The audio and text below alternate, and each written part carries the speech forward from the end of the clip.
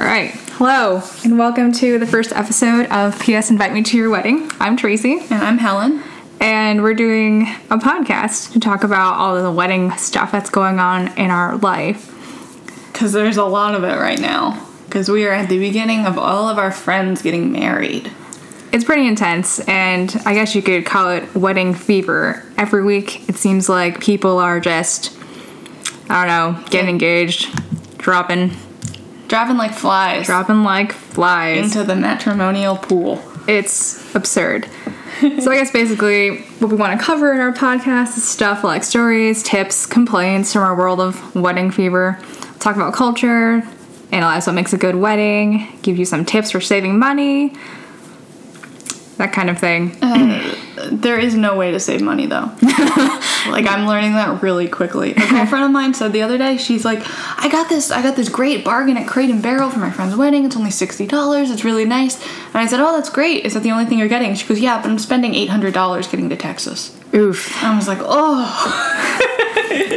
So no, you can't save money. Your friends are going to get married and they're going to drain your bank account and then they'll start having children. And that's it. That's it. Then we die. That's it for you. So I guess just to talk a little bit about the origin of the name.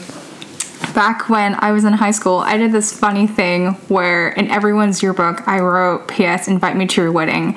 And now, well, I'm kind of paying for it because I've been to something like 8 weddings in the past 3 years. Yeah. I don't know why. There was this, right after the Pirates of the Caribbean movie came out, I kept going around being like, weddings? I love weddings. Drinks all around. And it kind of spiraled from there.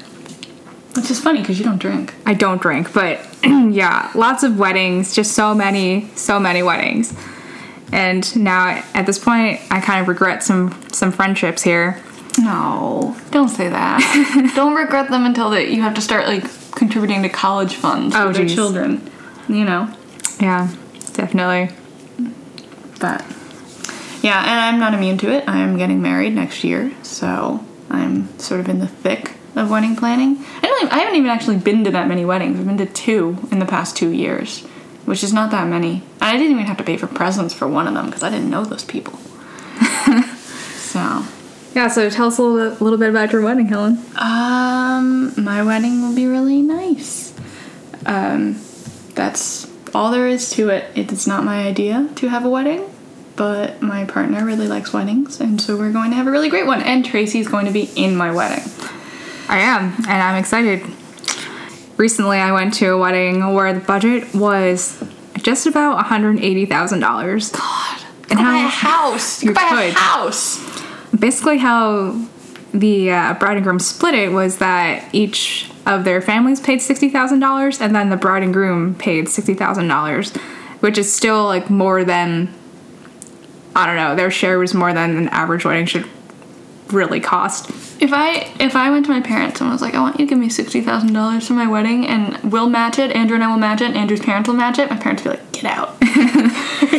You're dead to us. It's so much money. I will say the wedding was awesome. Had mashed potatoes and a cocktail cup. Oh no, that was a different wedding I went to. But this wedding had a whole Viennese room after dessert. So they brought the cake, and then suddenly the event venue just opened up this curtain, and behind it was this enormous room full of desserts. I am not even kidding. And it was awesome, but also, I mean, these people paid for it, but I enjoyed it, so it's worth it. Pretty worth it. And hopefully you gave them $1,000 a person. I don't know how much was paid because fortunately this was a family friend, so my parents covered the gift aspect of it. I just showed up, and worth it for me. I'm not sure about anyone else. Yeah. Wow. Hopefully worth it for them, right? I mean, they're happy. They seem happy now? Yeah, and I think that's exactly what they wanted. And, I mean, honestly, who are we to judge? Yeah, who are we to judge? Yeah. If people want to spend that much money on their wedding, go for it. I guess if I had $60,000 and nothing better to spend it on. Yeah, I mean, for some people, the wedding is the most important day of their life. Which is also something we'll be discussing at some point. That weird idea that a wedding is your number one thing to do with a woman. That's your be-all, end-all, more important than any other day that will happen, except maybe the day you become a mother. Exactly. That is your choice, which is also a lot of pressure. Yeah, I can't even comprehend people who are having babies right now. I mean, 25, I guess it's 25, reasonable. 26 in a couple weeks. Yeah. To both of us. Very true. We're at a point in our lives where it's not unheard of to get married and start having children. It all of a sudden it's kind of upon us, and I don't know, I can't really wrap my head around it. I don't know. Oh, you know what happened to me the other day? I was at a work party and two of my colleagues came up to me and they were like, we want to hear about your plans. And I was like, oh, well, the wedding's next year. And they said, no, we want to hear about the babies. What? I was like, what? The babies? I'm not having a baby out of wedlock. I'm going to tell you that right now. None of my wedding's in a year. Yeah. That's very, very strange. I guess kind of a weird question to ask someone. It was a really intense out of nowhere. question. I was really surprised that was where they went with that. And then the one woman was like, you can babysit my child whenever you want. And I was like, oh, is that what this is about? She just wants free babysitting and an invite to your wedding. That's what it sounds like. Basically, she could come. So anyway, let's get down to 5 tips for surviving wedding fever. Which is, I suppose, when everyone around you gets, like, malaria and you're the only person who doesn't have it. Right? Yeah. That's wedding fever. So 1, don't settle on a man or on a wedding if you don't want to have a wedding. Even if it seems like literally all of your friends are pairing off and getting hitched, you don't need to. Don't cave to the pressure. This isn't 1950, and you don't necessarily need to be married to be considered a successful person. Very important. Very important. I guess next up it would be, if your social calendar is packed with weddings and events leading up to the wedding, you should really schedule yourself some me time. Attending a wedding is not a vacation, even if you have to use your PTO to go to them. I hate that. Mm-hmm.